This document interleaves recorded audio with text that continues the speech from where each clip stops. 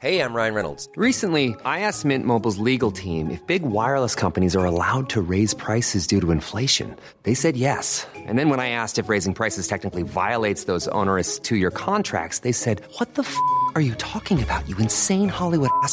So to recap, we're cutting the price of Mint Unlimited from $30 a month to just $15 a month. Give it a try at mintmobile.com/switch. $45 up front for 3 months plus taxes and fees. Promo rate for new customers for limited time. Unlimited more than 40 gigabytes per month. Slows full terms at mintmobile.com. Life is full of awesome what-ifs, and some not so much, like unexpected medical costs. That's why United Healthcare provides Health Protector Guard fixed indemnity insurance plans to supplement your primary plan and help manage out-of-pocket costs. Learn more at uh1.com. Support Wrestle Talk. Give us a subscribe.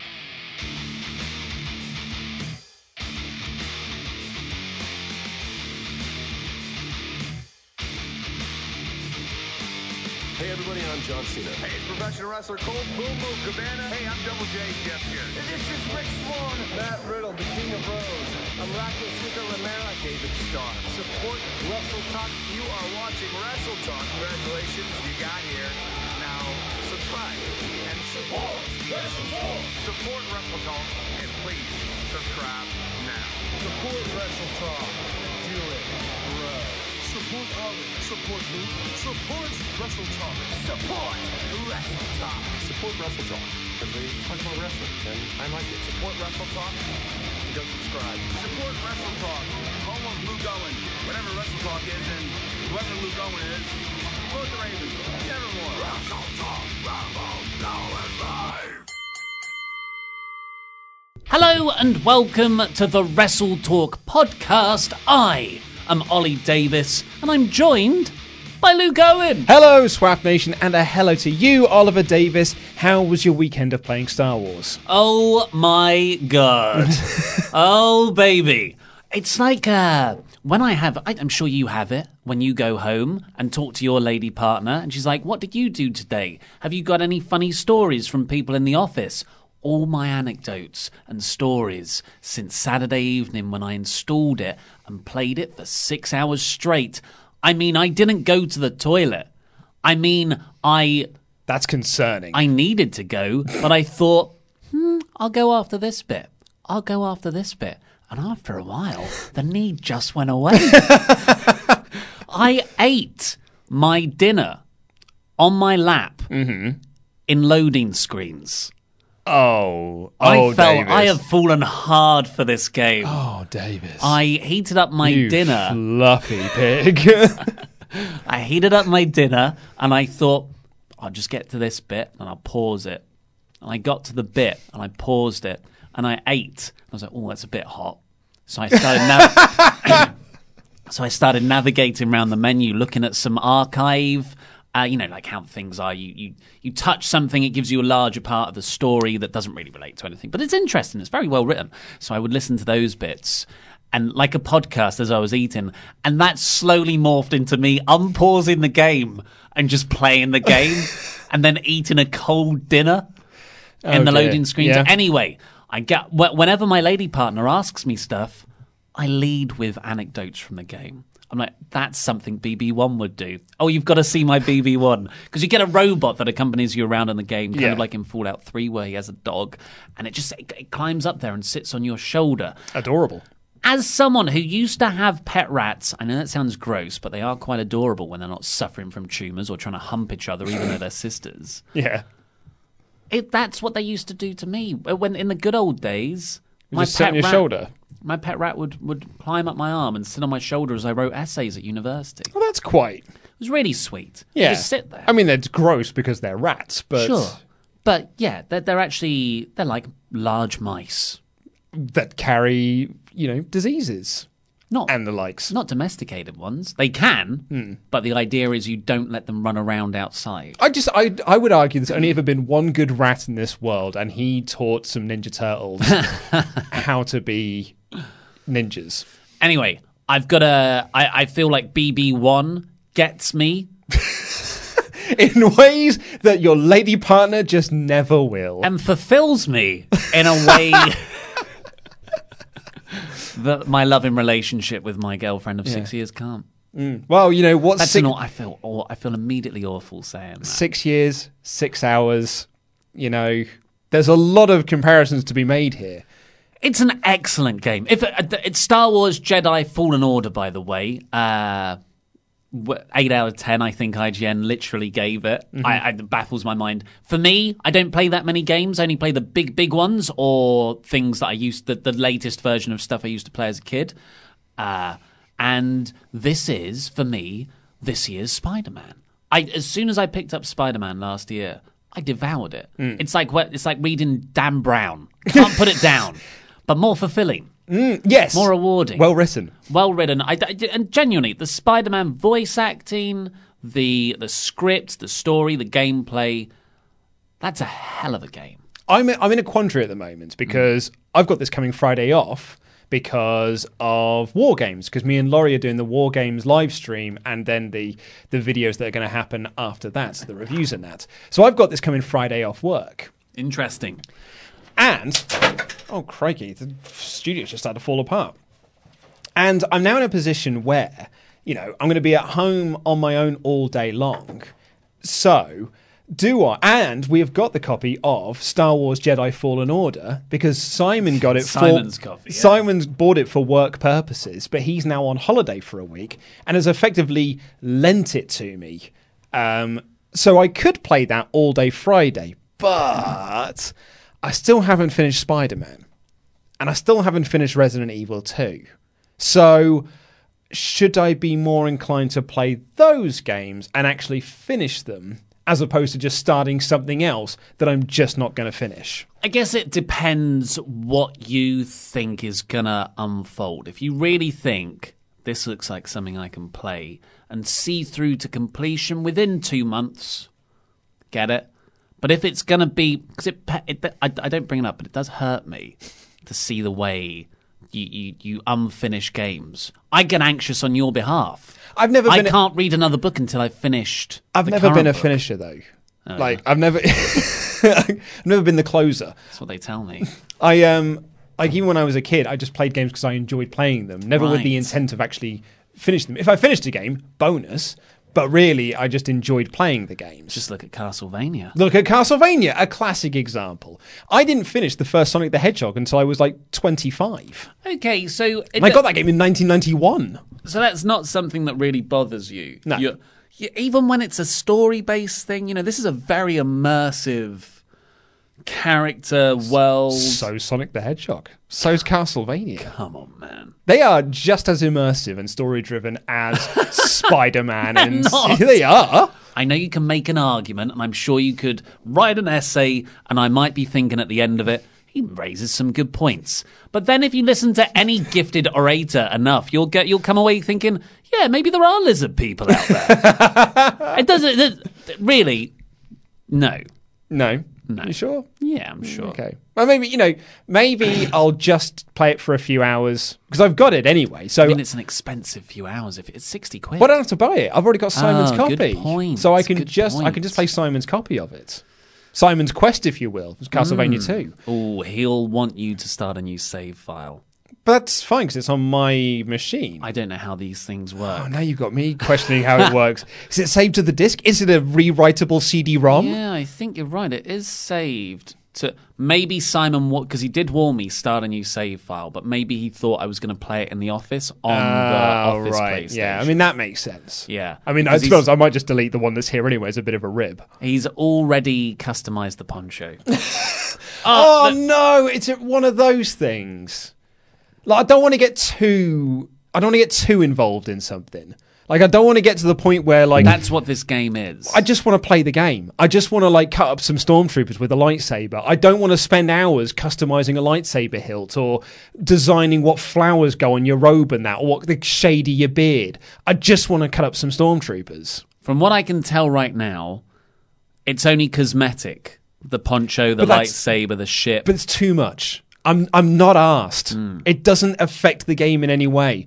So don't make me spend a long time doing it. Well, you don't have to. That's fine. It's there. That's fine. That's what I was asking. Okay, that's what good. I was asking. Because I don't want to do that. Yeah, for a moment there, I thought you were offended by the fact it was an option. Well, don't give me the option. Don't give me this free stuff. No. If it's something that you can just do without, Cool. that's fine. Because I am also of the school of thought, and this may get me some heat from the gaming community, I don't like earning new skills in games. Ooh. Well, that is, that's a part of this. Like with there is a knowledge tree. Like with Spider-Man, you have to learn new skills in that as well. I'm just pressing the buttons and just being like, look, it's forcing me to spend these points. I'm just going to spend these points. I'm never using any of the things I've actually bought in here. I'm just going to keep using the same fighting style. But I don't need the new combos because I've already got combos that work. So I've got cooler combos, like the one where you jump up and you can go and you spur everyone with your web staff. So I've got that one now because you get that quite early on. Don't need any more. I don't need a new one because I've already got one that's really good. So why do I need more of these skills that I'm never going to use? Yeah. Well, I like it. Go subscribe to our video game channel, Screenstalker, everyone. But we're also going to dive into this podcast now, and we have got some Rusev Haze to get into in the outro portion of this podcast. So we're going to be talking about this NXT quote-unquote invasion and just how it's played out over the last few weeks. Here is the show.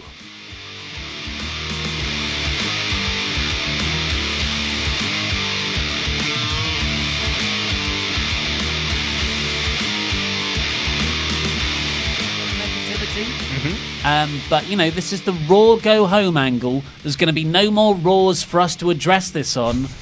I feel like, after an incredibly hot start, something that was pushed on them because of the Saudi Arabia travel issues, but the idea that it was Raw versus SmackDown versus NXT was announced on Crown Jewel. Yes. So that's been in the works for a while. So okay, you've probably got a good idea to do this. This is something that everyone always asked us to fantasy book. NXT invading the main roster. But true to NXT call-up form, it's just been a bit naff, hasn't it? The problem started as soon as it became about Triple H.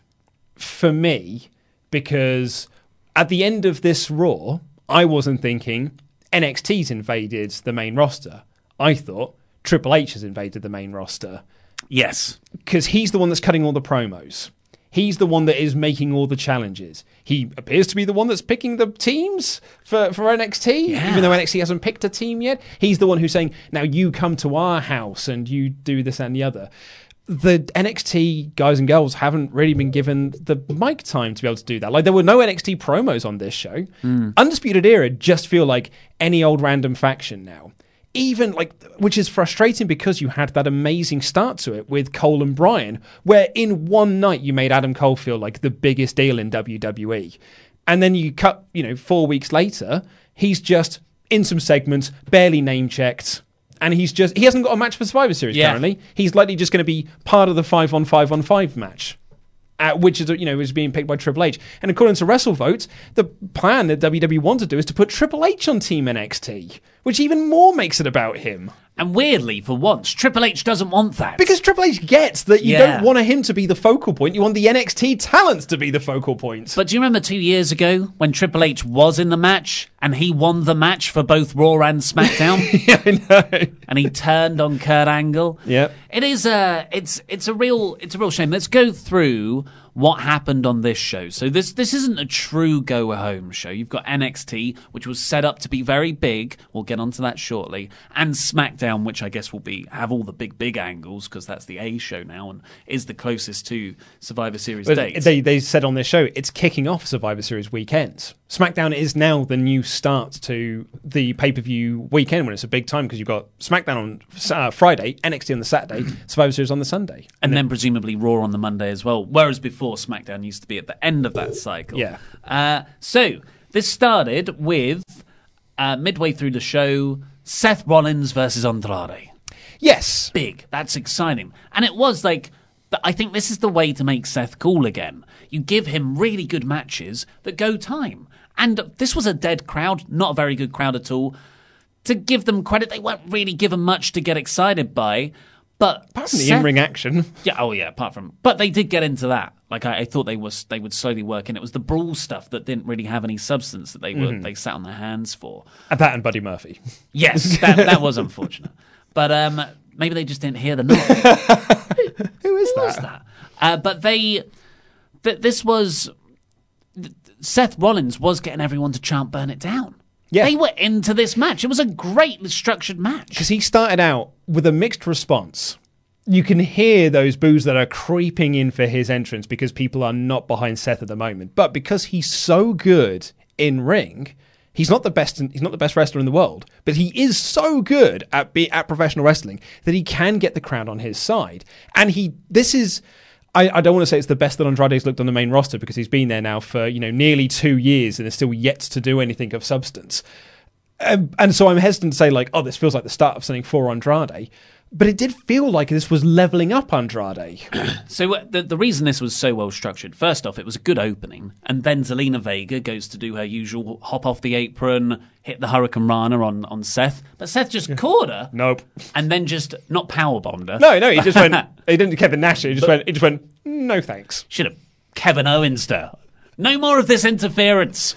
But then she was ejected from ringside. And then all of a sudden, because that's quite a rare thing to happen in the Andrade matches, I feel like everyone was like, hey, yeah, all right. I certainly was. Yeah, same. And then Seth and Andrade had really, really good sequence of moves and near falls. The near falls in particular, actually. Really, really good. Then Seth's outside, he's tuning up the band, Burn It Down, and who should run in?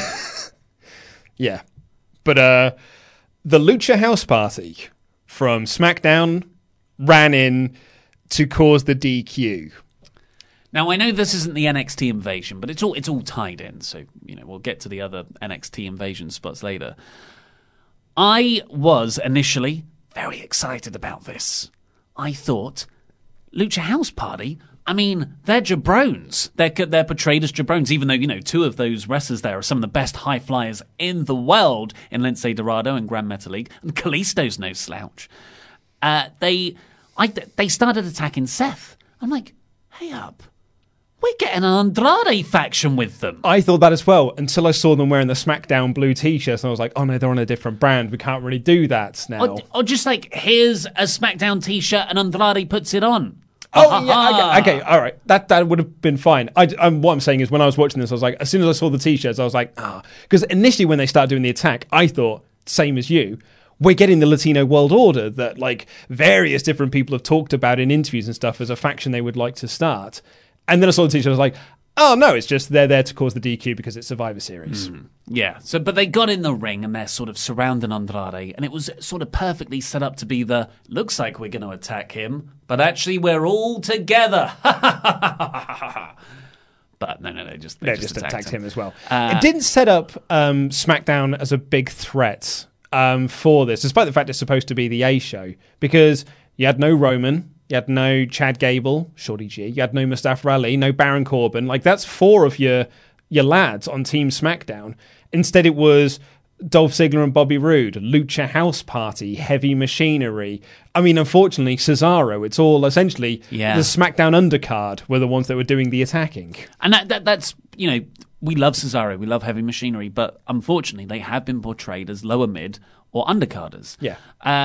And just from a tactical advantage here, the Lucha House Party are interfering in a Team Raw match. This match, by the way, I don't think we pointed this out, was for Seth Rollins' captaincy of Team Raw. If you really want to screw with that team, just attack Andrade first. He now wins. He's now got the captaincy. Oh, what a bit of intrigue. A story thing we can play with. But no. It was. I brought this up in my 4-minute review, which has gone up as part of the larger 10-minute video. So go and watch that after this. But it's spots and not substance. Yeah, which I think there was a lot of on this show, because this was a show of non-finishes, and this was a good example of a non-finish. And there was a weird thing in this where when I was watching this show, and I'm trying not to feel like I'm too negative on the show because I actually did enjoy it for the in-ring wrestling. In-ring was fantastic, particularly in this match. But at the end of this match, you've got Andrade teaming up with Seth Rollins to clear house of Lucha House Party, and you've got the commentators going like, Andrade is also Team Red. He's behind Seth Rollins. He believes in Seth Rollins as the leader, because the commentary are really trying hard to make you think that Seth Rollins is cool. And then you've got Seth and Andrade going like, that was a really good match. And Seth says, yeah, we'll do this again down the line. And I'm thinking, why don't you just do it now? Yeah, finish the match. Finish the match. You've cleared the house of the invading force. So just restart the match now. You could have done. Yeah. And then later on in the show, when Triple H is having a chat with Kevin Owens, and he keeps saying, no one on Team Raw cares about you. And I'm like, well, Seth isn't coming out, so yeah, I think Triple H is right. Yeah. And then at the end, everyone's brawling. Everyone's getting beaten up on Team Raw. It takes Seth Rollins 20 minutes to eventually come out with the rest of the Raw locker room. And I kept thinking, where's Seth? Where is Seth on this show? If we can judge anything by the Aleister Black missing Buddy Murphy knocking on his door, those locker rooms are incredibly soundproof. So maybe he just didn't hear them. But yeah, if you're trying to get Seth over as a babyface, which they very much are, that's definitely the strategy here. They gave him so many cheap local sports team pops. Yeah. I'm in Boston. This is a football team that I really like. For The Boston... Crabs. Yes, the Boston Crabs. Because they're famed for their crab defense. That's the one, yeah. Got the ball in their hands and that. He was doing all the cheap pop stuff. And then to have him go out there and there be a non-finish and him not take the noble step, if he's like, I'll fight all comers, to not say, actually, this was for something, let's finish the match, see who's the better man, and not to just walk away. Yeah, it's a big missed opportunity. So it's bad. WWE are not good at booking baby faces. They have never been. Like true morally upstanding baby faces, but it's become very, very problematic in the last 5 years. Can I give a shout out to some of the commentary in this match though? Because we had Samoa Joe was on commentary throughout the night. Very good. Very, very good. He even made a rah-rah joke during this match, which made me chuckle. But also, shout out to King for one of the dumber calls of the evening when, King's not up to date on what the storylines and what the matches are.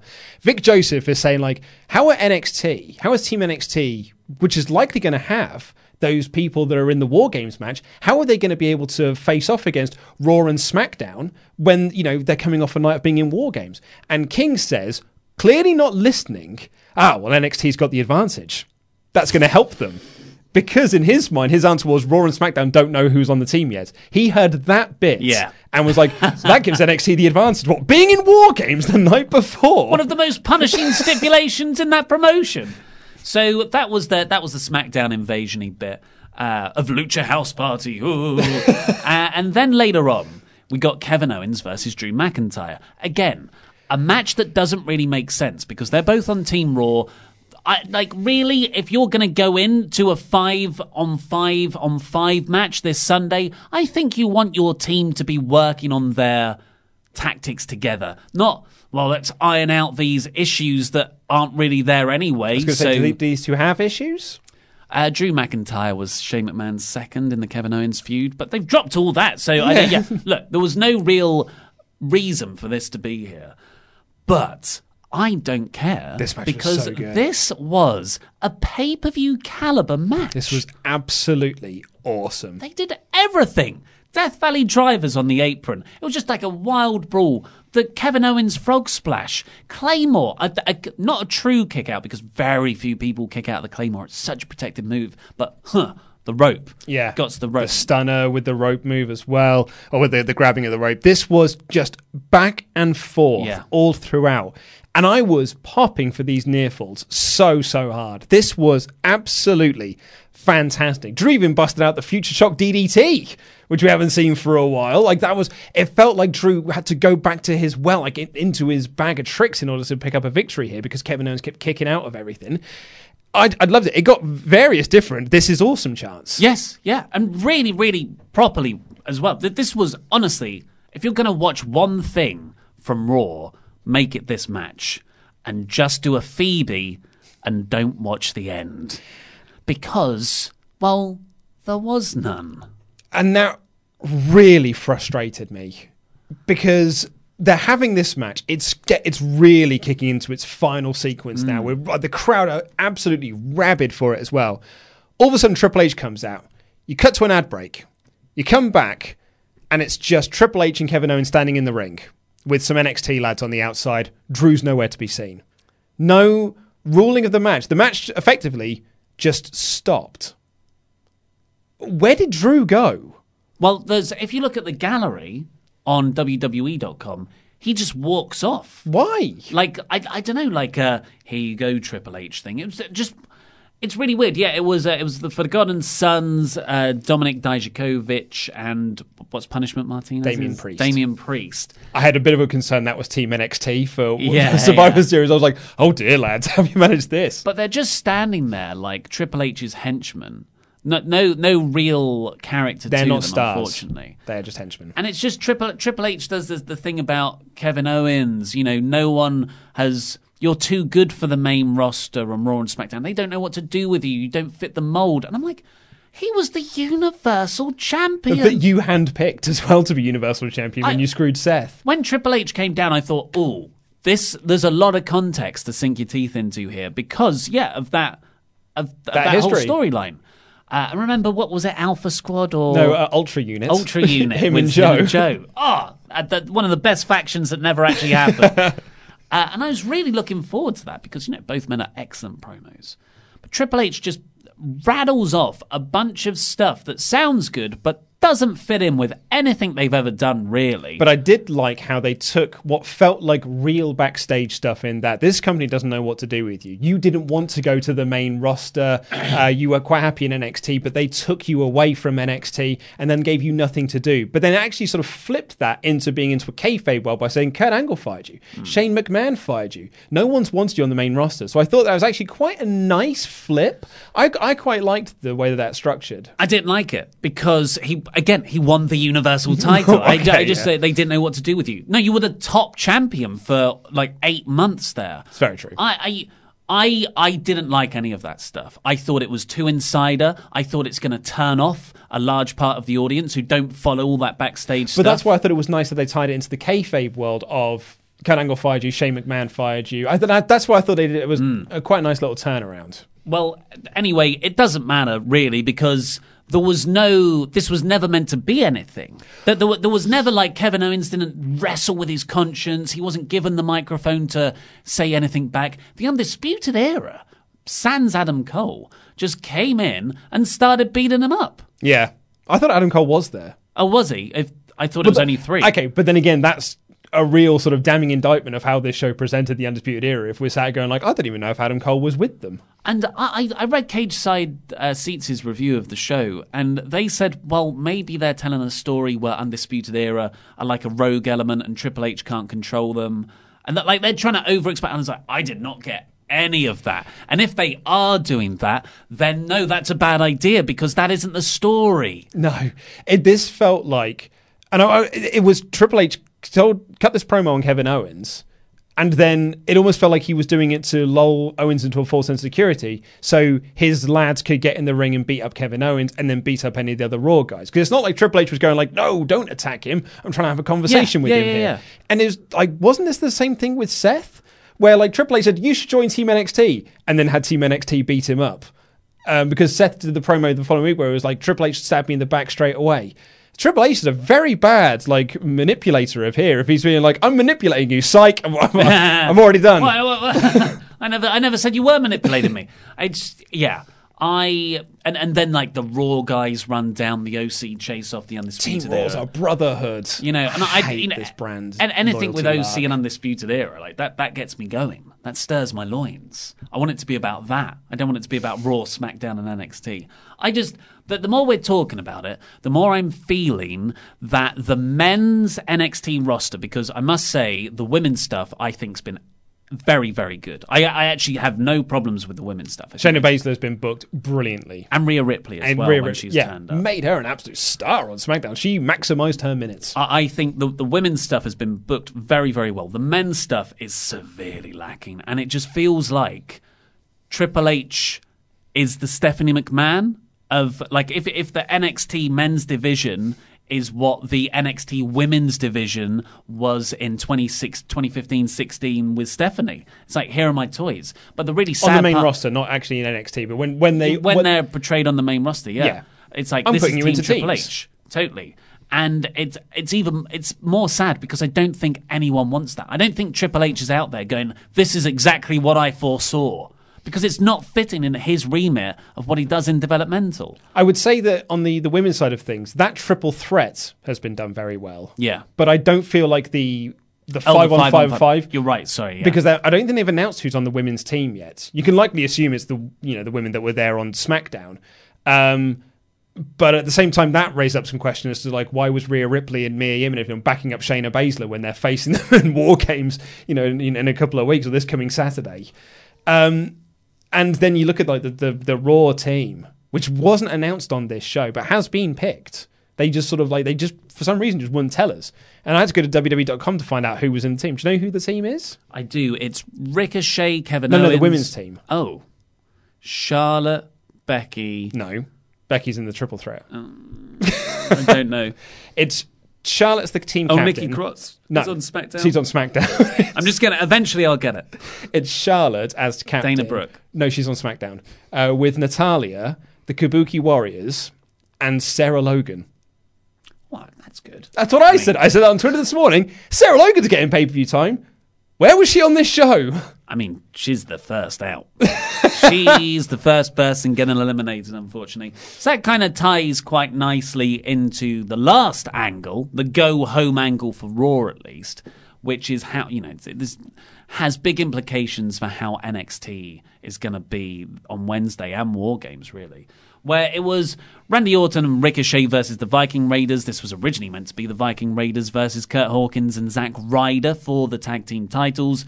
Ryder and Hawkins won that right at a German house show. Yeah. I actually thought they were going to make that a thing. But no, it was just a way to bait and switch people. As I said, I'm convinced it's a rib. I'm convinced it's a rib on AEW and your wins and losses matter. And it's just a way for them to set up AOP versus Hawkins and Ryder for next week's Raw so that AOP can get a quick squash win. Yeah, AOP took out Ryder and Hawkins, which means Randy Orton gets to be there and he chooses Ricochet. This was apparently meant to, kind of set up like, you'll see my ingenious reveal here. And it's the guy you're in a storyline with. Yeah. Who could have foresawn? King at one point said, these would be the most unlikely tag team champions in history, like as partners. I'm like, lads, you do this like every other year. You can't just say things like that. Braun Strowman won the belts with a 9-year-old boy. Case in point. So Randy's trying to do this thing apparently where he's missed a Survivor Series. Big deal, I guess. And I do tell that to his match he had against DX and Punk and the Hardy Boys, where they lost 5-0. I do like the Autumn Ricochet stuff. Yeah, I'm really enjoying that. Actually, I like the way that they're using the Survivor Series concept as the first part in their longer feud. Yeah. Like usually, Survivor Series means, hey everyone, you can't actually have any storyline progression for a pay-per-view cycle. It's about brand loyalty now. But what Randy and Ricochet have managed to do is actually have a storyline that makes sense with where we are in the WWE calendar year. So I like that a lot. But this was nothing, really. It was just an excuse to have SmackDown stars start brawling backstage, then Randy has it won in the ring, and then loads of big-name SmackDown stars like the Lucha House Party, they're still here, Dolph Ziggler, Bobby Roode, and Heavy Machinery and Cesaro run down to SmackDown's AC/DC theme. In their blue T-shirts. It was just like the least intimidating invasion angle ever. And they run and they all start brawling. NXT come out, they start brawling. Then loads of NXT people come out. And they all surround the Raiders, Orton and Ricochet. Randy hits a bunch of RKOs, but the numbers overwhelmed them. And then the Raw stars come down. And then after all of that, here's the Raw team captain, Seth Rollins, eventually finally comes out, rah-rahing his way to the ring. Leading from the back, like all great generals. He's running Operation Human Shield. Yeah. And, they're all having a brawl, and the crowd are deathly silent. It is shot so badly. Oh, my God. And Kevin Dunn's photography here is just, crash zoom, fast cuts, completely nauseating.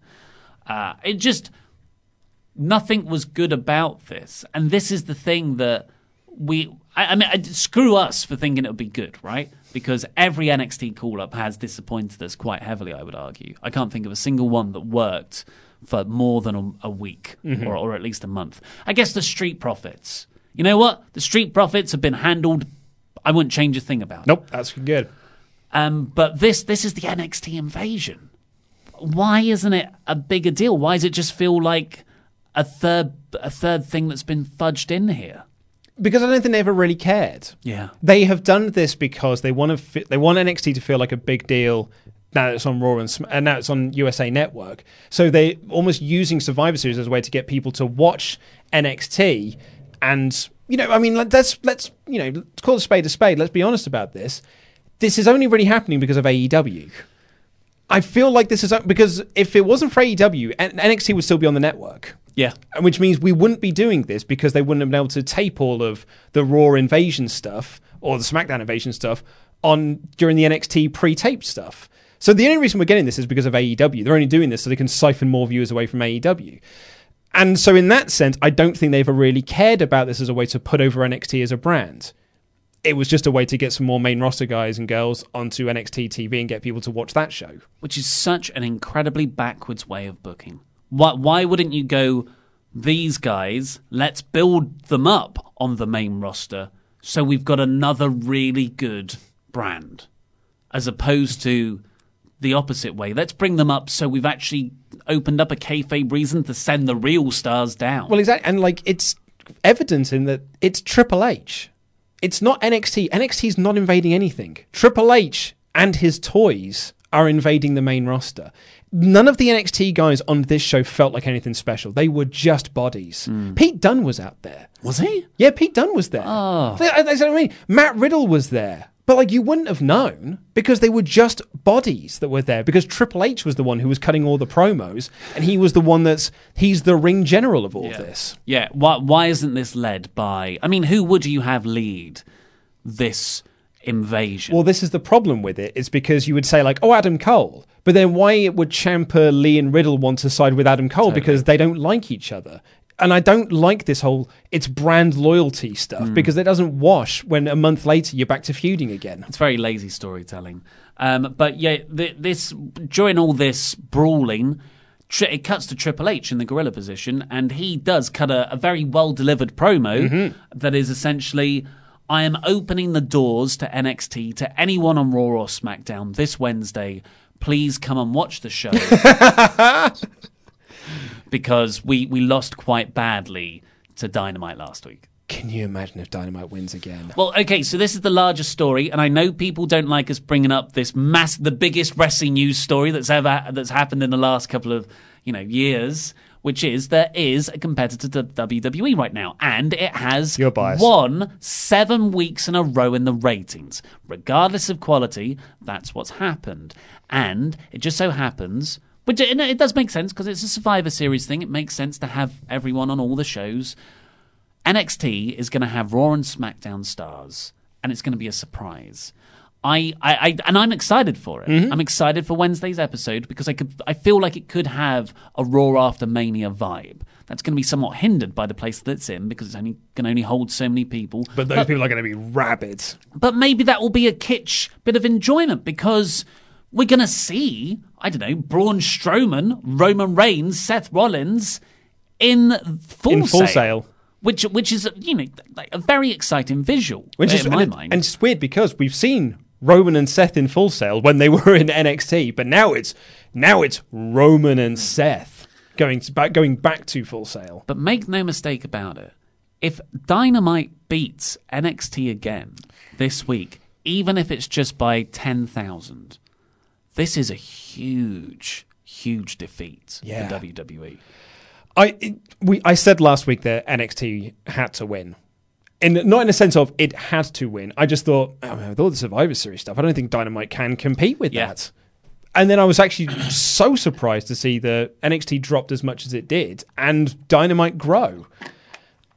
But this week, you've got to think that NXT is winning that ratings war. It has to, right? I really can't call it. I'm very excited to see.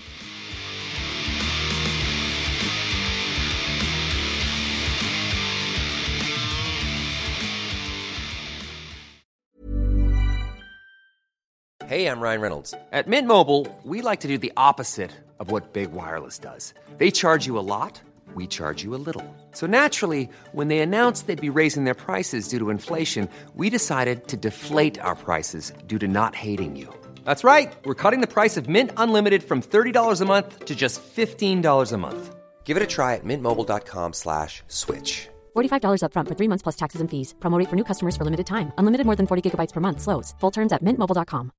Hi, I'm Daniel, founder of Pretty Litter. Cats and cat owners deserve better than any old-fashioned litter. That's why I teamed up with scientists and veterinarians to create Pretty Litter. Its innovative crystal formula has superior odor control and weighs up to 80% less than clay litter.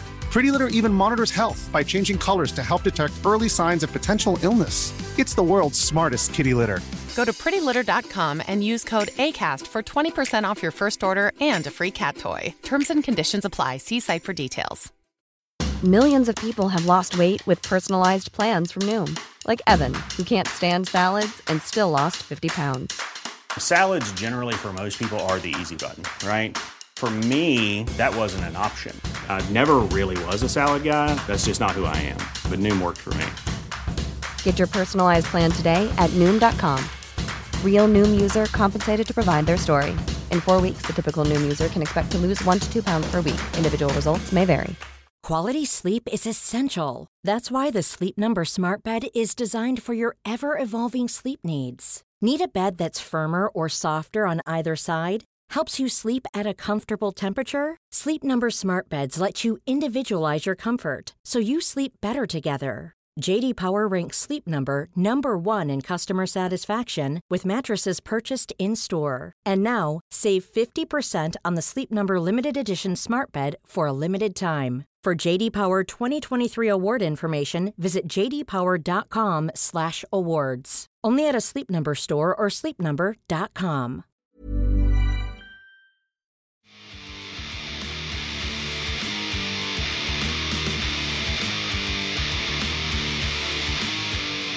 But let's get to wonderful pledge hammers on Patreon.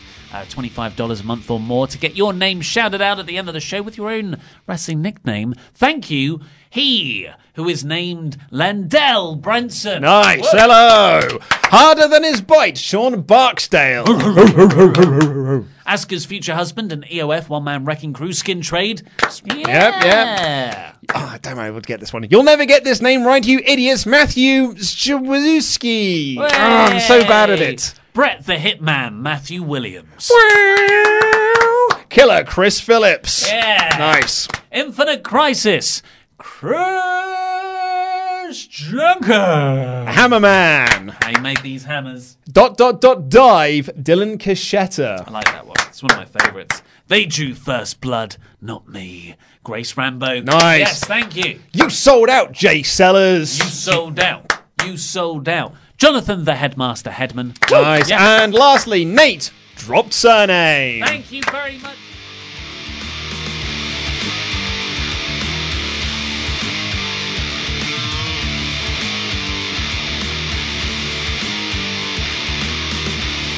Get on to your super chats before we get into the rest of the show. A huge opening segment there, half an hour, because, well, we pretty much described the bulk of the episode. So on the NXT invasion, Dustin Pylan has said, and then for some reason it cut to Triple H on the Titantron instead of showing us the fight happening inside the ring. WWE is frustrating sometimes. It certainly can be. I mean, but to be fair, that was the best thing about the end segment. I thought the brawl was pretty, just lacking substance. Well, at least it was shot with, one camera that was static, because at this point, Kevin Dunn shoots action the same way that he masturbates to porn. Lots of crash zooms. Rigorously. Exactly. Is there any other way? That's a Bill Burr joke. Jose Quinde, NXT invades, but didn't bring writers and storylines. I suppose, well, Ryan Ward's on Raw, is he now? Oh, no, he's been bumped entirely off of SmackDown, hasn't he? That's what I mean. I thought he'd been bumped to Raw. No, I think he's on leave. Oh. I don't know if that's... Haven't heard anything since September there. Kevin! So Triple H tried to recruit Kevin Owens. Undisputed Era jumps him. Triple H looked mad at Cole, so Cole was there. And then, nothing. Ha ha ha ha. WWE loves to not follow up on stories. Becky punched a guard. Nothing. Lucha House Party interruption. Nothing. That's a good point. And the punch from Becky was so cool. Was cool. I didn't actually think that that's a criminal act. And WWE, in their own storylines, use that all the time for suspensions. Becky this year was suspended, fired, over and over again because of such things. Yeah. Kevin again. Also, what the hell was SmackDown thinking? Sending Lucha House Party, Heavy Machinery, and Rudolph. You guys are supposed to be the A show. You don't want to send your stars to put over Raw. Well, they'll be on the house show. Well, yeah, quite likely, to yeah. get people in seats. Michael Dominguez, Team NXT are former NXT champs. Kevin Owens, Drew, Rude, Joe. Yeah, and Seth. Joe? Well, Joe, I think he might have meant Seth, but and Ricochet's the only one on the team who wasn't, but he was North American champion. I mean, that is a thing, though. Like, when I saw the Viking Raiders in there at the end, I was like, guys, you've only just debuted. Yeah. Why? You were NXT champions not that long ago. About Raw. Ryan B. bask in his glory, King Chopper Whopper. Adam Cole was there. He was in Triple H's face about asking why he wanted Owens, and Triple H was mad that Undisputed Era came in. Okay, so I kind of must have missed that, yeah. Not picked up on that subtlety. Or Andre Banks. Adam Cole was arguing with Triple H about recruiting Owens while the other members of Undisputed Era attacked Owens. Thank you for pointing that out. Wilson Simons. If NXT wins, should get one match on every pay-per-view from now on. Main roster guys get matches taken away from them. It gives everyone a reason to fight for their brand. It's not the worst idea. At least it's something. Well, yeah, but that all this lacks actual stakes really does matter. Yeah. And if, like we said, we always say, the number 30 pick at the Royal Rumble. Yeah. That's what this should be about. That the brand gets to hold a tournament to decide who that is. We'll finish these off, actually. Robert Olsen. Triple H looked a bit mad when Undisputed Era attacked Kevin Owens. Cole got in Triple H's face asking why he wanted Owens. To be fair, they didn't really stress it. Well, that's what I was going to say was if that was the case, which obviously, I'm holding my hands up, I missed. I don't think they made a big deal of it. It's not like the commentators were putting that over in future matches. Triple H didn't mention it at the end of the night in his promo. And the Undisputed Era was brawling around ringside at the end of the show anyway. And for an NXT Raw and SmackDown invasion storyline, that's enough. You don't want to be creating fractured, confusing, contrived bits within NXT when they're the new guys. Do you know what? If you want to get that storyline over, give Cole a microphone. Oh, yeah. Have Cole cut a promo saying, why are you doing this? If that's your intended storyline, make a deal out of it. And then NXT can turn on Triple H. And then they can be by themselves. That'd have been great. Yeah. Then Triple H could have been on one of Team Raw or SmackDown. To beat Adam Cole, pin him. Jose Quinde, NXT are waiting for War Games before making the teams. Well, that means you're going to announce it on the Sunday?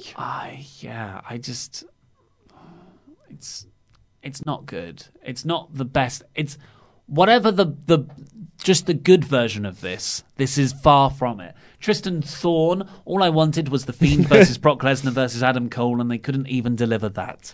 There is no version of that match where anyone's happy with the finish. I agree. I would love to see that, but do I actually need to see it? And I think it's probably for the best that that's not being staged. Nate drops surname. They aren't sending Seth and Roman. Lucha House Party in NXT, LOL. So that'll be Wednesday. Kalisto with his big NXT return. Former NXT Tag Team Champion Kalisto. Imagine the remote controls all clicking over to Dynamite. Well, actually, I brought this up yesterday when we did our Community Q&A portion of the It's a good pun, by the way. Thank you very much. Meltzer had a write-up about the NXT and AEW ratings that when AEW goes to break, there is an increase in NXT viewership. And when AEW ends, NXT gets like 100 to 200,000 people tuning over to watch the last 15 minutes. When NXT goes to ad break, no one's switching to Dynamite. It is a WWE audience that will not watch anything else. Which makes sense. AEW is a new product. I think everyone who watches AEW probably does watch WWE in parts. Yeah, completely. But not everyone who watches WWE watches AEW. Right, so let's get on to... Actually, before we get on the play-by-play, let's do our new feature. What did you guys think? So on the community tab this morning, I posted vote out of 5 for what you thought. 53% of you thought this episode was average.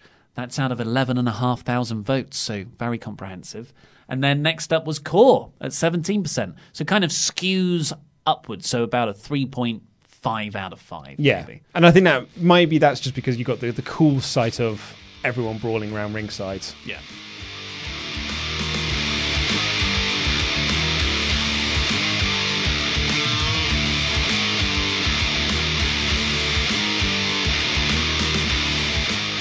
So this was in Boston. Becky Lynch opened the show quite fittingly because it was last year. I can't believe that's a year ago. Becky Lynch getting blooded by that Nia Jax The man punch. was born.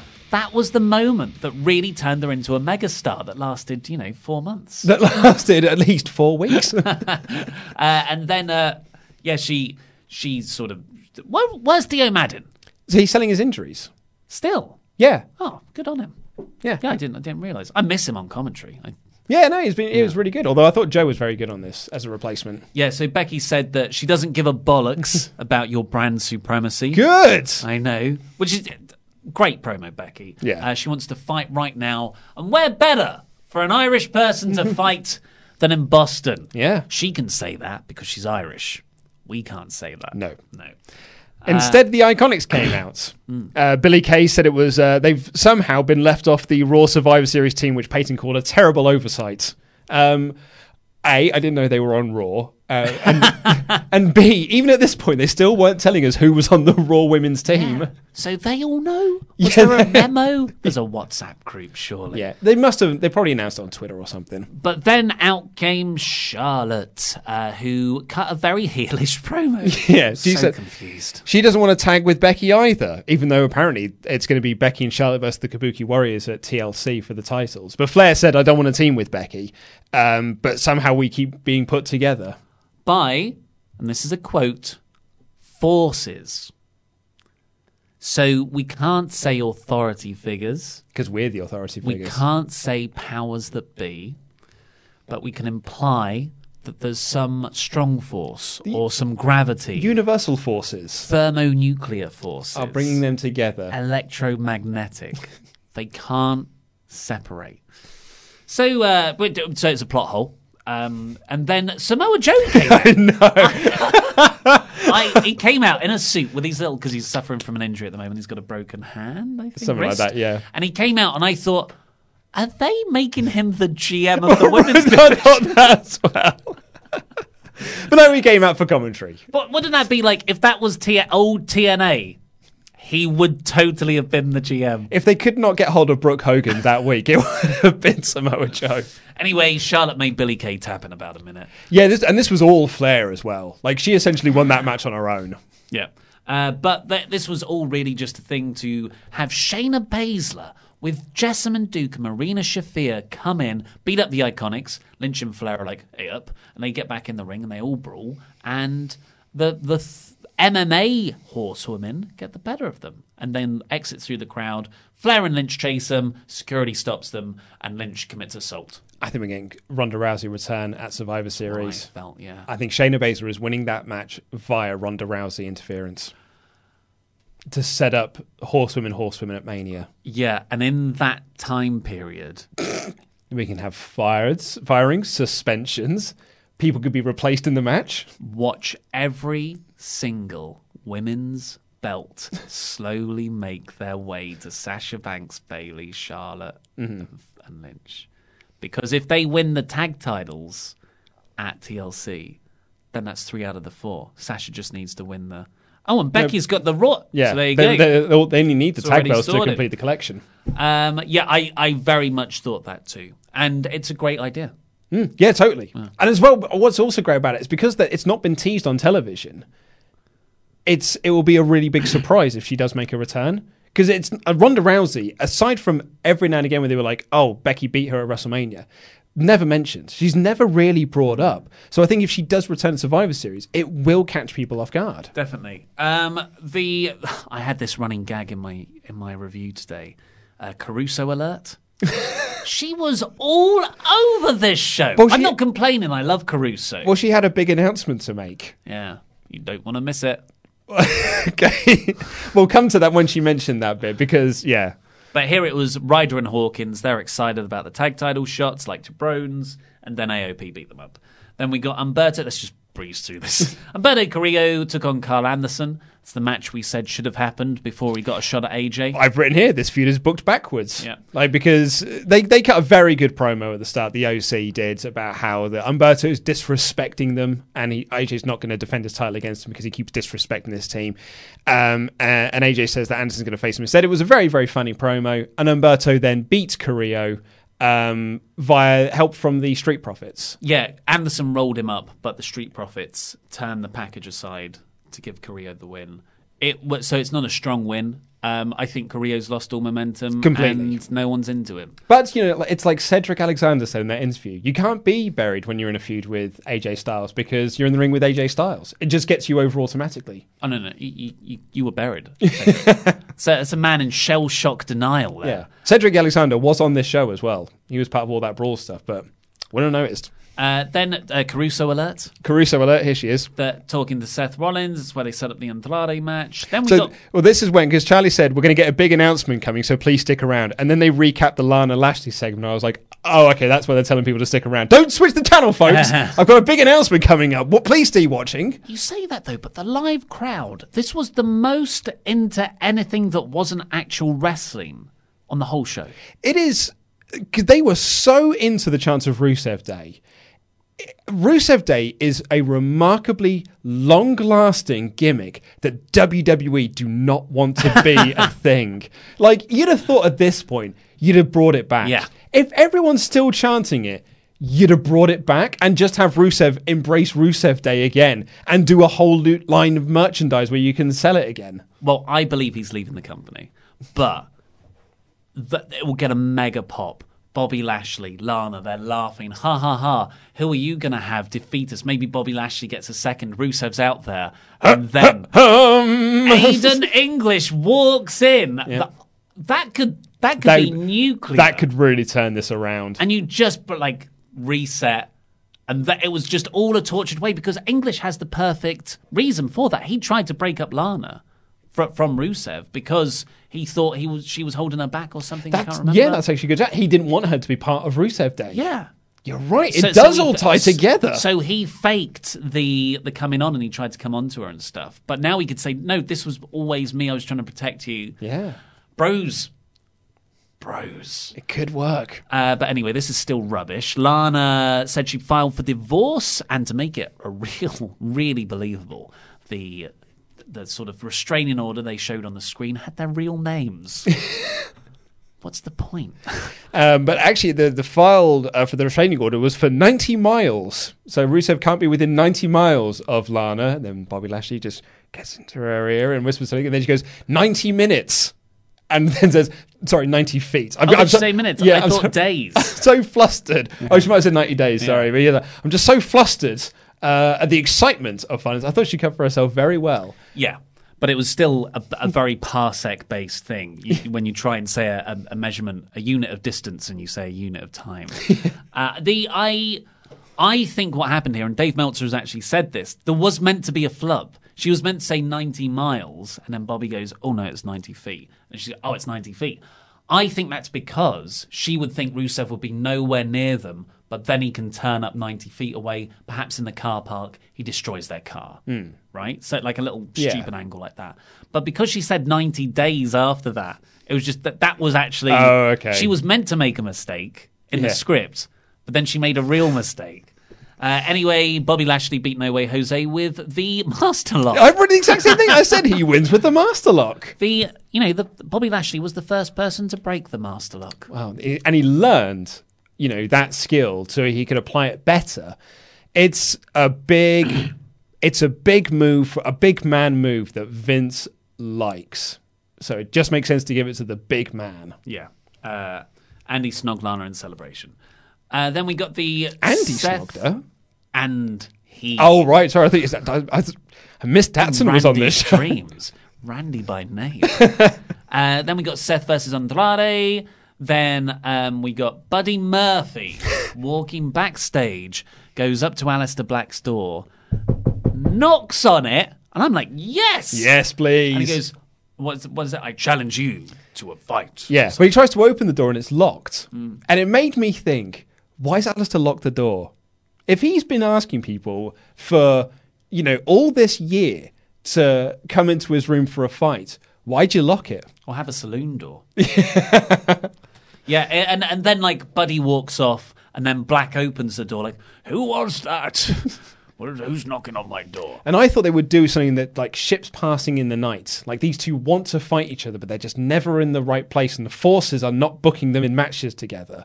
But no, after this, they just found each other in the hallway again. So Buddy had a very fun match with Akira Tozawa that unfortunately didn't really get over with the crowd. It was a real shame because these two were trying their darndest to get the crowd into this. And on any other day, I think a crowd really would have got into this. Murphy caught Tozawa while doing a dive and hit a suplex on the floor. Another great bit of King commentary there when Vic Joseph said, have you ever seen anyone do anything like that? And King was like, do a suplex on the floor? Yeah, I've seen it loads. But yeah, it was a great match. Murphy went over quite strong at the end. Good, clean victory. They gave Tozawa a lot. And then he goes backstage. Yeah, it was a perfect match in that both guys looked great coming out of it, I thought. Tozawa was the perfectly balanced offense, defense to make Tozawa look good in defeat. Anyway, Buddy goes backstage afterwards, knocks on Black's door, but Black opens the door before he can do it. Now, that's the first bit shouldn't have happened. Buddy Murphy should have had the match, and at the end of the match, really good match, got the microphone, I challenge you, Aleister Black. And he then walks backstage. And he's like, woof, woof, woof, camera follows him. And you find a door that opens inwards. Because first of all, he knocks on the door and he has to awkwardly stand back, and then the door opens and then Aleister Black steps out for the stare down. You do it this way, there's been nothing beforehand. Murphy goes back there, is about to knock on the door, but it opens and Black's just staring there. In his gear. Trapped in the closet. That's so simple. Yeah. But they had to have it run around a match, and it really wasn't as effective as it could have been. But didn't you know this? Because you also had Rowan cutting a promo to his pet. The pet has gotten bigger this week. Yes, Rowan then took on a local enhancement talent. The Singh brothers and R-Truth ran down and chased each other around the ring for the 24/7 title. A title that only 3 people care about now, by the looks of things. Truth is scared of Rowan, it seems, so he didn't pin one of the Singh brothers for the championship. That happened after the show. Oh, did it? Truth is now the 24/7 champion again. Sweet. But he seems to be scared of Rowan, and Rowan crossbodied them all. It looked really good. And then he pinned him and he walked off with his pet carrier. I'm still putting my money down that it's a cat. Or if it's not a cat, it is a very cute pet. This is an incredible waste of all the really good work they did for Rowan. And it's such a shame. It's such a shame. And you know where I think this is going? Here's my bet. Here's an early 2020 bet. R-Truth and Rowan in a comedy tag team. Oh, no. No, surely not. Think about it, man. I mean, I don't want to think about it, man. It's happening. Oh, no, I'm sticking with my prediction that it is a really cute pet because they keep putting over the idea that it's a scary animal. So it's not going to be scary. It's going to be something that's really cute. And that's the joke. That's the comedy. Not him being in a tag team with R-Truth. Although it is strange that they have had back-to-back segments together. The only way this can be good is if it links into the Firefly Funhouse. Oh, do you know what? Someone said this in the community yesterday, but I really hope it doesn't. Because Wyatt's doing fine on his own. He doesn't need Rowan and Harper and anyone else interfering in it. He's okay. Firefly Funhouse is fine and dandy as a solo act. I don't think he needs more Wyatt family stuff. Then we got the autumn promo, Owens versus McIntyre, which was truly magnificent. Yep. Caruso alert! She's backstage again. She announces Carrillo will face Styles next week for the United States title. Who cares? And then here's Paul Heyman. And Paul Heyman cuts a very interesting promo recapping Brock's story from the last 6 weeks, insinuates that he's injured, which is a nice storyline wrinkle, gives Ray a little bit of a possibility of beating him. And then he says it will be a no-holds-barred match. Yeah, he said it's either going to be a miracle or a massacre. Miracle being if Ray can beat him, but more likely it's going to be a massacre that Brock Lesnar beats him. I thought, low-key, this was a very, very good promo. Loved this. And follow that up with the Ray stuff afterwards. Oh, yeah. So good. So great. So why I think the Heyman stuff was particularly fantastic is because whenever Paul says, spoiler, Brock wins. Spoiler, Brock does this. The Beast, yada, yada, yada. It happens. But like, and that's, it's a really, it's the protected line in a promo now because it always comes true. It hasn't yet not happened when Paul Heyman says there's a spoiler part in the promo. Well, we think he might have done the prediction, it's a spoiler stuff leading into Mania. I don't think he did. Well, yeah, we had this discussion on a previous episode. We couldn't remember, and I think some people said in the chat that it did happen. Okay. So I don't fully remember. Well, it's still real to me, damn it. And here he never says, spoiler, Brock's going to win. He says, spoiler, it's either going to be a miracle or a massacre. Yeah. I like that it's just, spoiler, two things might happen in this match. Someone might win and someone might lose. It could be applied to any match on the card. But, you know, that's the testament to the man's greatness. I didn't feel like that. I know, completely. And that's what I said. I really, really liked this promo, particularly because of that reason. And I really like pushing it, the narrative that it's either a miracle or a massacre. Like, that's really nice alliteration to like as a tagline for the match. I almost want it to be saved for Christmas season. Yeah. Then we got Rey Mysterio step in with Charlie Caruso. Humberto Carrillo's just still standing there, by the way. Hey, put over Carrillo. But that was really nice. Rey, who would have thought, is doing the best promo work of his career. He puts over Carrillo walks off, and then he just cuts a great promo on Brock holding that steel pipe. I love Mysterio. I thought Mysterio actually did more for Carrillo than anything in this AJ Styles feud. Oh, yeah. Made Carrillo seem like a really big deal, the way that he said, like, you're doing so much for our community, and like they had to be spoken Spanish and everything. I thought it was a really, really nice moment between the two. And then, just cut this fantastic promo saying, like, the old Rey Mysterio would have wanted an apology, but this Rey Mysterio is not looking for an apology. He's going to win the WWE Championship. I'm going to do it for my son. So Lesnar has faced since 2016 Goldberg, AJ, Bryan. Yep, Seth about 20,000 times. Roman. Oh, but just Survivor Series. Oh, Survivor Series. I'm thinking like Brock always has the best match at Survivor Series. Yes, true. So I think, you know, The Fiend versus Bryan. You're going to get so much heat for that Brock Goldberg one, though. Yeah. But I think we can all look back at that now as an absolutely inspiring. No, you cannot. But the Fiend Bryan stuff is obviously very enticing. But the pessimist in me thinks it might disappoint just because it's a very tricky balance to pull off. Also, the lights are still there. I'm confident. Yeah, the red light. I'm confident in Brock and Ray having an excellent match. Yeah, I think that's my pick for match of the night, particularly with the no holds barred stipulation. I still think low key match of the night is going to be the triple threat, the Shinsuke Nakamura, Styles, and Roderick Strong one. Then we got a video package promoting CM Punk on WWE Backstage. We got a few of these, actually. Yeah, they did a couple of times throughout the night to say that. And they very, very brilliantly said, CM Punk has returned to WWE, backstage on Fox. Yeah. Lovely, because you can say, CM Punk has returned to WWE, slight little pause, backstage, which is the name of the show. Asuka then took on Natalya. I was convinced this wasn't going to happen because they'd announced it ahead of time. And when I looked at how much was left of this show, I was like, I don't think they're going to do that Asuka Natalya thing and just pretend they never announced it. Well, they hardly did. Kairi distracted Natalya and Asuka kicked her for the win. Yeah, this is where I learned that they're teammates this Sunday. Right. So that is, and then we got the Viking Raiders versus Ricochet and Randy Orton match, which ended in the giant brawl. Overall, I gave it a 3 out of 5, just because, honestly, the in-ring wrestling I thought was superb. So good. But everything else was actually very lacking. I was frustrated by the lack of finishes in some cases. I was really frustrated with the NXT thing. But then again, like when people have said to us throughout the year, would you like to see NXT be part of Survivor Series? I did say, and I'm trying not to be like on a high horse, but I told you so, because I'm really not in that mold. But I did say at the time, I don't think anyone's going to enjoy it, because there's no way that you can book NXT to be strong enough that people will get behind it and for them to win a lot, which is what I think what people really want. I think it started off so well on that SmackDown episode. And perfect. Perfect is a great way to describe it. It started off perfectly, and you really made Adam Cole a star that night. And since then, it's just gone further and further and further downhill the less they care. And I still think there would be fun matches at Survivor Series, but this was not a good go-home episode for an invasion storyline. WWE they're not good at invasion storylines. No. Good at the start, yeah. not the follow-through.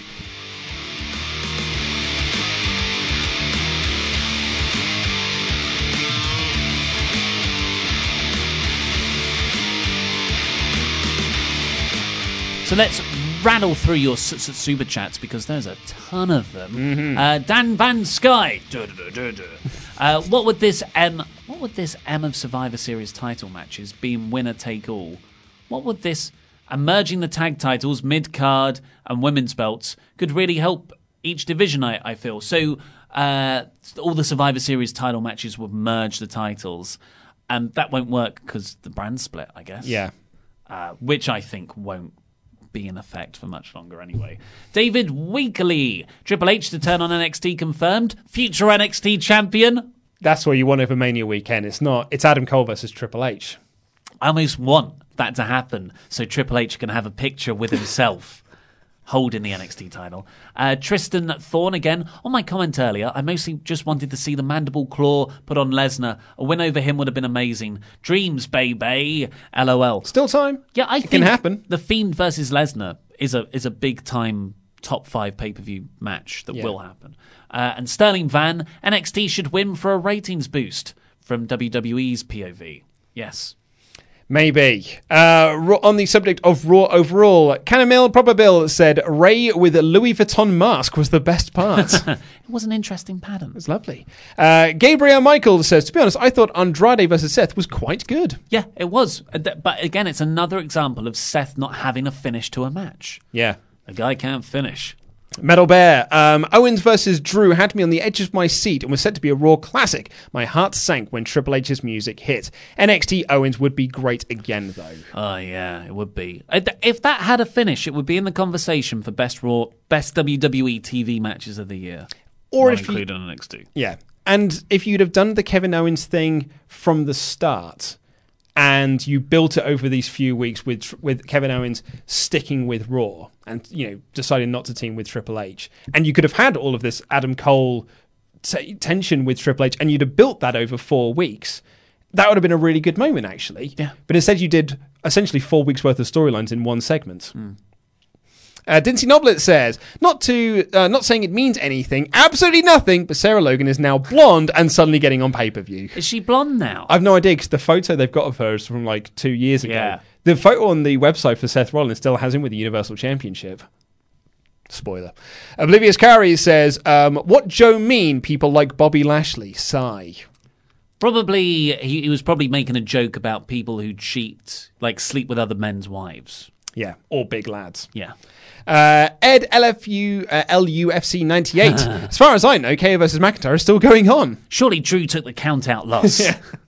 Austin McCormick, Samoa Joe equals best commentator in WWE. Now, Mauro Ranallo is still there. Oh, yeah, and then Nigel McGuinness. And Nigel's there, absolutely. Wilson Simons, shame the crowd was so quiet for Akira versus Buddy. Hell of a match. Really innovative stuff. I loved when Buddy went for the cheeky Nando's and Akira Tozawa just kicked him from that position. Jobber JJ, Ollie Davis' #1 fan. Black locked the door because he was taking a toilet break. So he's got an ensuite in there. Man, they're really pushing the boat out for Aleister Black in his own personal space. Was Lana referencing the 90-day non-compete clause? That's from Wayne. I mean, maybe it's on her mind and it slipped in. It was definitely meant to be miles and feet, apparently. So WWE related, Sparks writes, won't be here for Saturday, so figured I'll ask now. How many yes kicks do you see Daniel Bryan landing on The Fiend? So I guess he means Sunday. I'd say at least 200. Wow. Joy emoji. That's a lot. I think running knees are going to be the multiple finishers that the Fiend stands up from. Yeah, no, I'd certainly say so. Bearing in mind, when we did our full gear predictions, our bonus question was how many super kicks will the Young Bucks throw? I went with 12, which I thought was a conservative amount. And apparently it was 6, which really means I think the Bucks were holding themselves back. It's like they know how to work.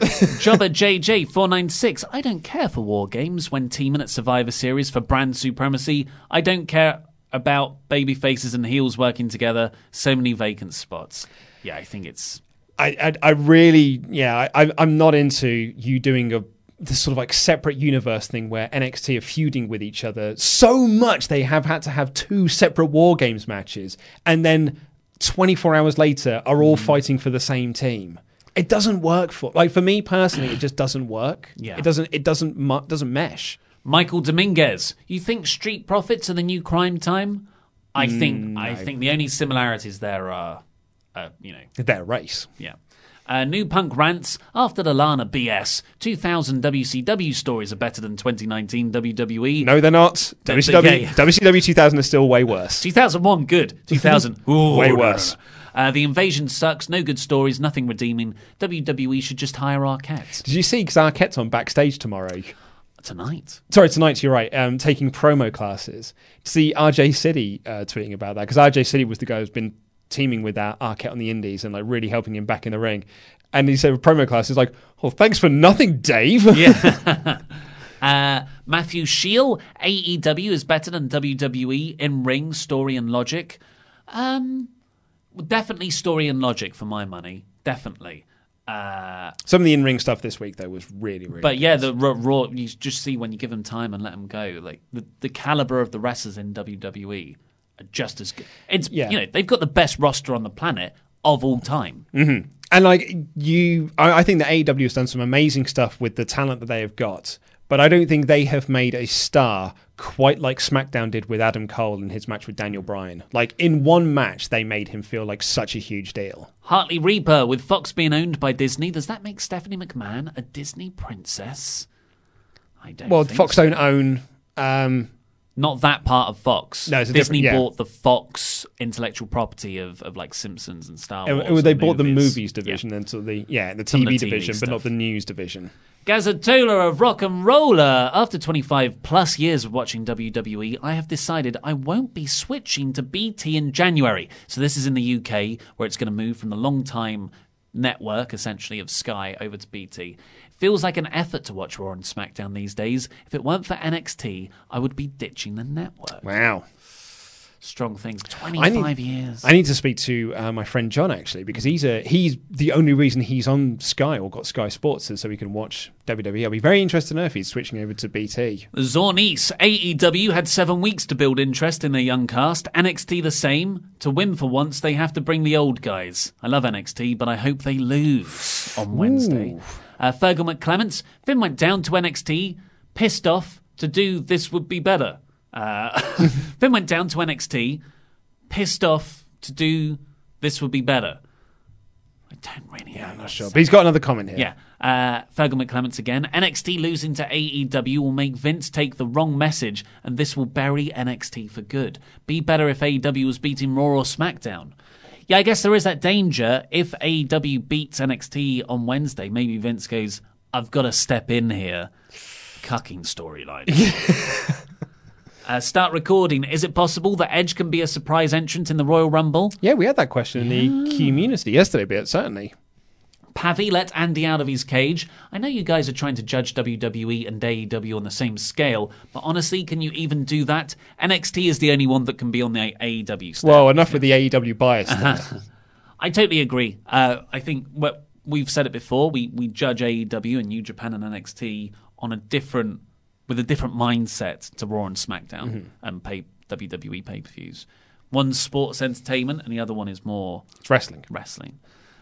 Start recording with a very generous super chat. Thank you very much. 3 feuds I think Brock Lesnar needs are versus Ricochet or Drew McIntyre. Not so into that just because they're quite big. And Aleister Black. Aleister Black versus Brock Lesnar would be amazing. I think it's a crime that we haven't got a Lesnar versus McIntyre match yet. And with Black, obviously, they should just build him up massively. Well, I mean, Aleister Black, you just put him in storylines. Yeah. As a good start. But the McIntyre stuff, I think it would be good, but I don't think it would have that same fire. Lesnar works so well with guys who are smaller than him. And I think Black and Ricochet fit into that category. Knowing Vince will probably book it a handicap match, though. Not believable. Start recording again. Which WWE pay-per-views are usually consistently good, or at least decent, apart from Royal Rumble, seeming as they are the obvious choice? Oh, that's tough. Good. I was going to say WrestleMania, but there have been some dud WrestleManias over the years, so you can't say that it's been consistently good. But actually, I think there might have been some dud Rumbles along the way. I like Money in the Bank. Yeah, Money in the Bank's a good shout. So, interestingly, on that subject, someone asked me yesterday in the community, "What's your match of the decade?" And my answer was Punk Cena. Punk Cena 20. Money in the Bank. Yeah, I'd probably go with so that. I'd go with Money in the Bank. Off the top of my head, I agree. Pavi let Andy out of his cage again. After watching the OC match in NXT, I thought Carl and Luke's movements were like robots, while NXT wrestlers are more fluent. WWE ruins wrestlers. I think that's unfair. I think on the main roster they are told to slow down a bit. Oh, yeah. But I think to say that Carl Anderson moves around like a robot is unfair. Chris Connor. Now all I want is an English Rusev reunion. Cheers. Yeah. It's got to happen. On the subject of Wrestle Talk, miscellaneous as it's been spelt here on our document, Mitchell Heffley. Last Saturday was my birthday. Can I get a late happy birthday from you guys? Happy bar mitzvah. Happy Christmas. Finn Brennan got an Xmas job. First day off in ages. Have money. Oh, cheers, buddy. Working over the Christmas period. When I was saying over the weekend that I'm feeling really festive, someone said, you should work in retail when it comes to Christmas. Like, oh, I did. I used to work in a toy shop over the Christmas period. It was the busiest, most chaotic days, but I loved every second of it. So great. Christmas is the best. Jesse Venables, schedule. Love Luke angering lads. Schedule.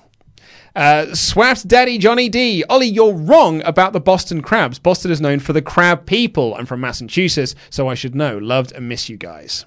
I didn't put it together in my head that I said Boston Crab. That's where it I came thought that's why you did it. No. I just thought you were making a really good wrestling joke. No. I didn't realise I did that. You were thinking of crab people. King Rasta, I'll place one card face down and end my turn. Cool. Dan Sky with a very generous donation said, I was there last night, front row TV side. And I was curious if you were able to pick up on Orton's amazing one-liners to Ricochet during their match. He was hilarious. Wasn't sure if it was on an ad break or not. It's from Dan Van Sky. No, but he was talking to him on last week's main event. I remember that. And that was some good interaction. Yeah. But if you were there, Dan Van Sky, someone a few rows behind you had an amazing Cultaholic sign. Where was your support Wrestle Talk one? Mate.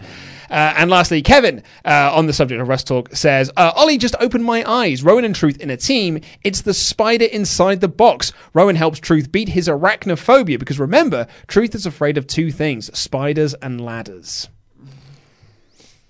Sure. Got Sky also said sorry for the crazy typos. And there were no typos. And we've got some last minute ones. First in from Dan Sky, who says, my title merging idea to me would mean that the champion could show up on any brand and defend at any time and feud with anyone on any brand. Well, that's worked out so well for the women's tag titles. So if that's what we're using as an example, I'm not sure that it's in WWE's wheelhouse. Or is it, anyway, I'll tell you that off mic because I thought it was really funny. Anyway, Valentine's Tube. Speaking of announcers, what do you think of Lord Alfred Hayes? Does WWE feel lost in a hedge maze a la Potter? Lovely time with the English boys. I always jarred with me, Lord Alfred Hayes. Yeah. I would used to watch it on the sort of WWE vintage recap. Yeah, the Silver Vision videos that they used to put out. Dan Walensky said, I'd argue that AEW got Darby Allin over. Yeah, cannot wait for the Moxley match That's tomorrow. in response to I don't think AEW's got anyone over to the level that they got Adam Cole over in that one match. Oh, yeah. Yeah. That Adam Cole one is another level, yeah. No, I was going to say it's lastly, but it's not. Penultimately, Jobber JJ, AEW has matches such as Nick Jackson versus Phoenix and Moxley versus Darby. NXT has Lucha Jobber Party running off the Undisputed Era. AEW is beating NXT in the ratings. We'll see on Wednesday. It's Friday when it comes out. It's tough to say. And Pavi let Andy Adams Cage said, if Lana and Rusev leave WWE, the only other couple that is there is Aleister Black and Zelina Vega. No, not another cheating storyline. But they're not an on-air couple. There's also Charlotte and Andrade. You could turn them into an on-screen couple. Seth and Becky, they've already been an on-screen couple. We've also got some donations with no messages. Thank you very much, Mr. Throw-Ups and Swaff Daddy Johnny D. Thank you very much. Thank you all so much. So Pete and Laurie will be back right after this on our Twitch channel playing WWE 2K20. Oh, you love WWE 2K20. I think they might be the only two people in the world still playing it. We were the biggest. Screenstalkers Twitch was the biggest WWE 2K20 streamer last Tuesday by like 80 people because no one else was streaming it. Everyone's given up on the game. Yeah. 9 out of 10 Cultaholic, I believe. Did they really? No, I'm joking. They just did it last year because they got sent out to see them and everything. This is a Rusev Hey in from Cameron from Milton, Ontario, Canada, who says, good morning / afternoon, Luke, Ollie, Laurie, Chopper, and Dave. Sent a Rusev Hey last year. Save Dave. Sent a Rusev Hey last year talking about former WWE wrestler Tiger Ali Singh. Here in Milton, Ontario, Canada, Singh and his father, the legendary Tiger Jeet Singh, run a giant toy drive every Christmas. As a reporter, nice. I get to attend the kickoff on Miracle on Main Street. It's a massive event that raised $100,000 plus in toys for kids in the area. Wow. Singh's have plans to make Miracle on Main Street a national event where we will fly across the country providing toys for children whose parents may not be able to afford these gifts, like a giant Canadian Indian Santa Claus. This is just another reminder that while Tiger Ali Singh wasn't all that great as a wrestler, he's an excellent human being. Happy holidays, Merry Christmas, and I hope you guys enjoy the winter. And he's attached some photos. I remember from last year. Yeah. Tiger Ali Singh in the drive. Oh, look at all those toys. They're decent toys as well. They're good looking like, toys. Knockoff ones. No. Oh, that's so lovely. We're entering the Christmas period.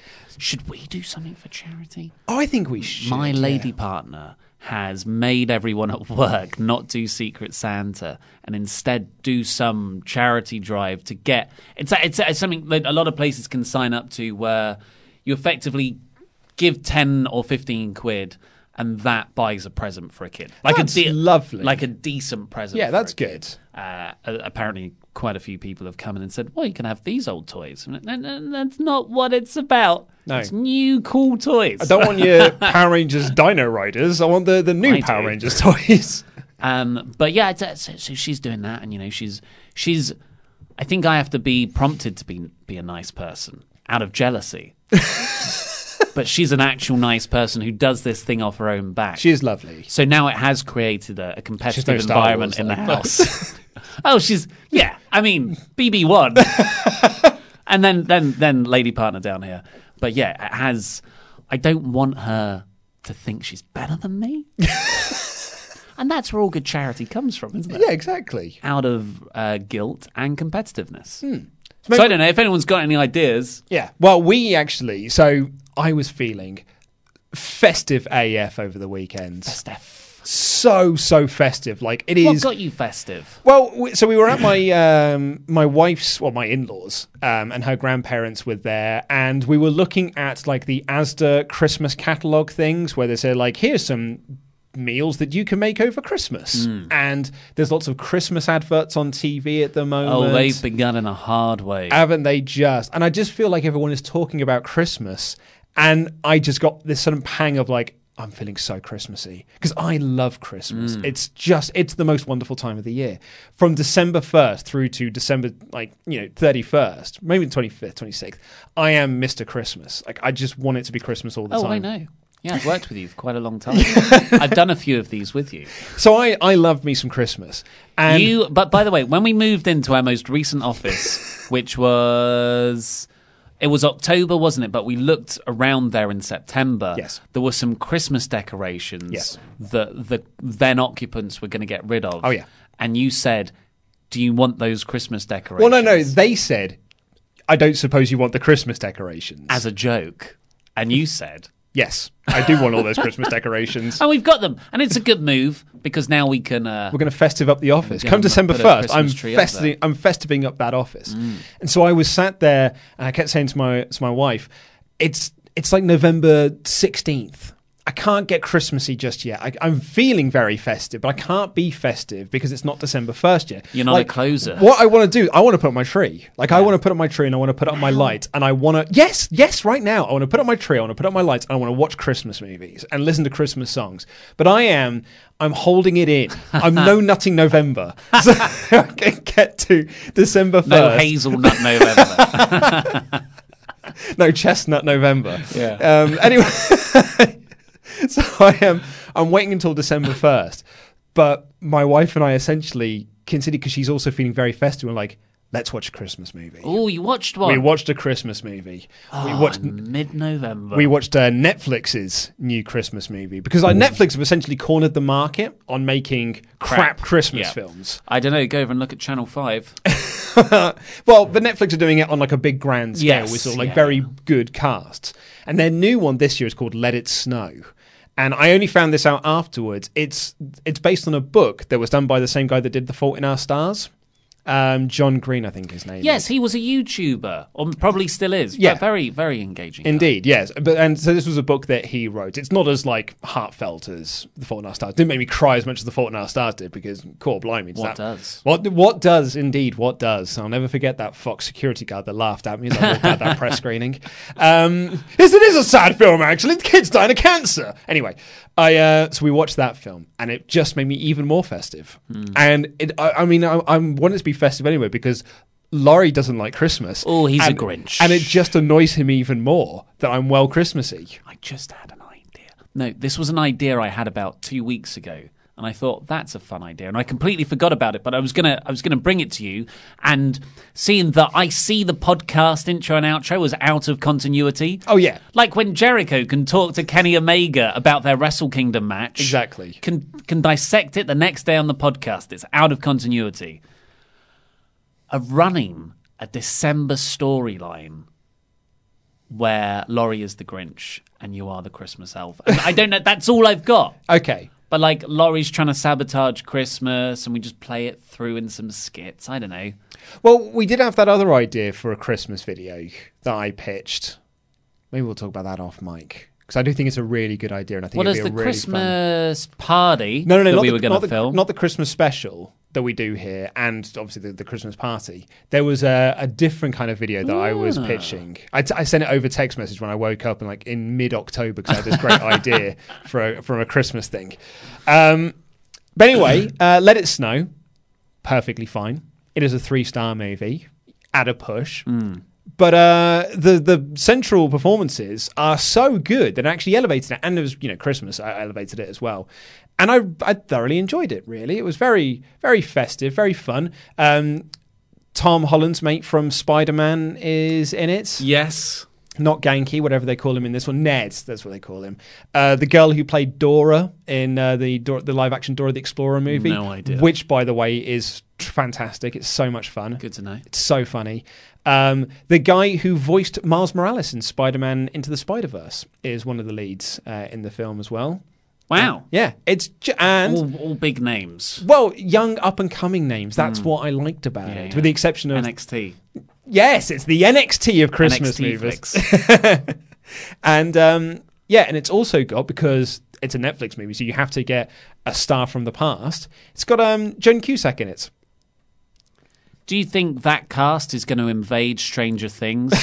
Well, no, because they're also season like 4? No, you want to involve, you want to have a show that's full of you want to do it in Frankie and Grace, or Grace and Frankie, rather. Kaminsky method. Or the Kaminsky, yeah, totally. Douglas. Something like that, where you got a lot of older guys. But anyway, we need to wrap this up, because we've gone way over time here and we need to go live. Anyway, thank you so much for listening.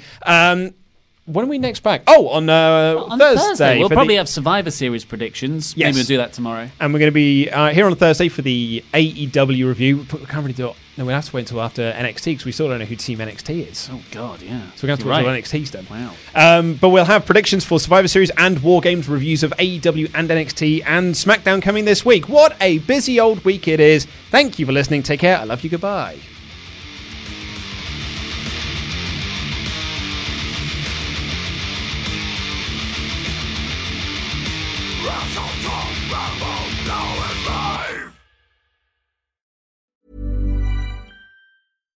Hi, I'm Daniel, founder of Pretty Litter. Cats and cat owners deserve better than any old-fashioned litter. That's why I teamed up with scientists and veterinarians to create Pretty Litter. Its innovative crystal formula has superior odor control and weighs up to 80% less than clay litter. Pretty Litter even monitors health by changing colors to help detect early signs of potential illness. It's the world's smartest kitty litter.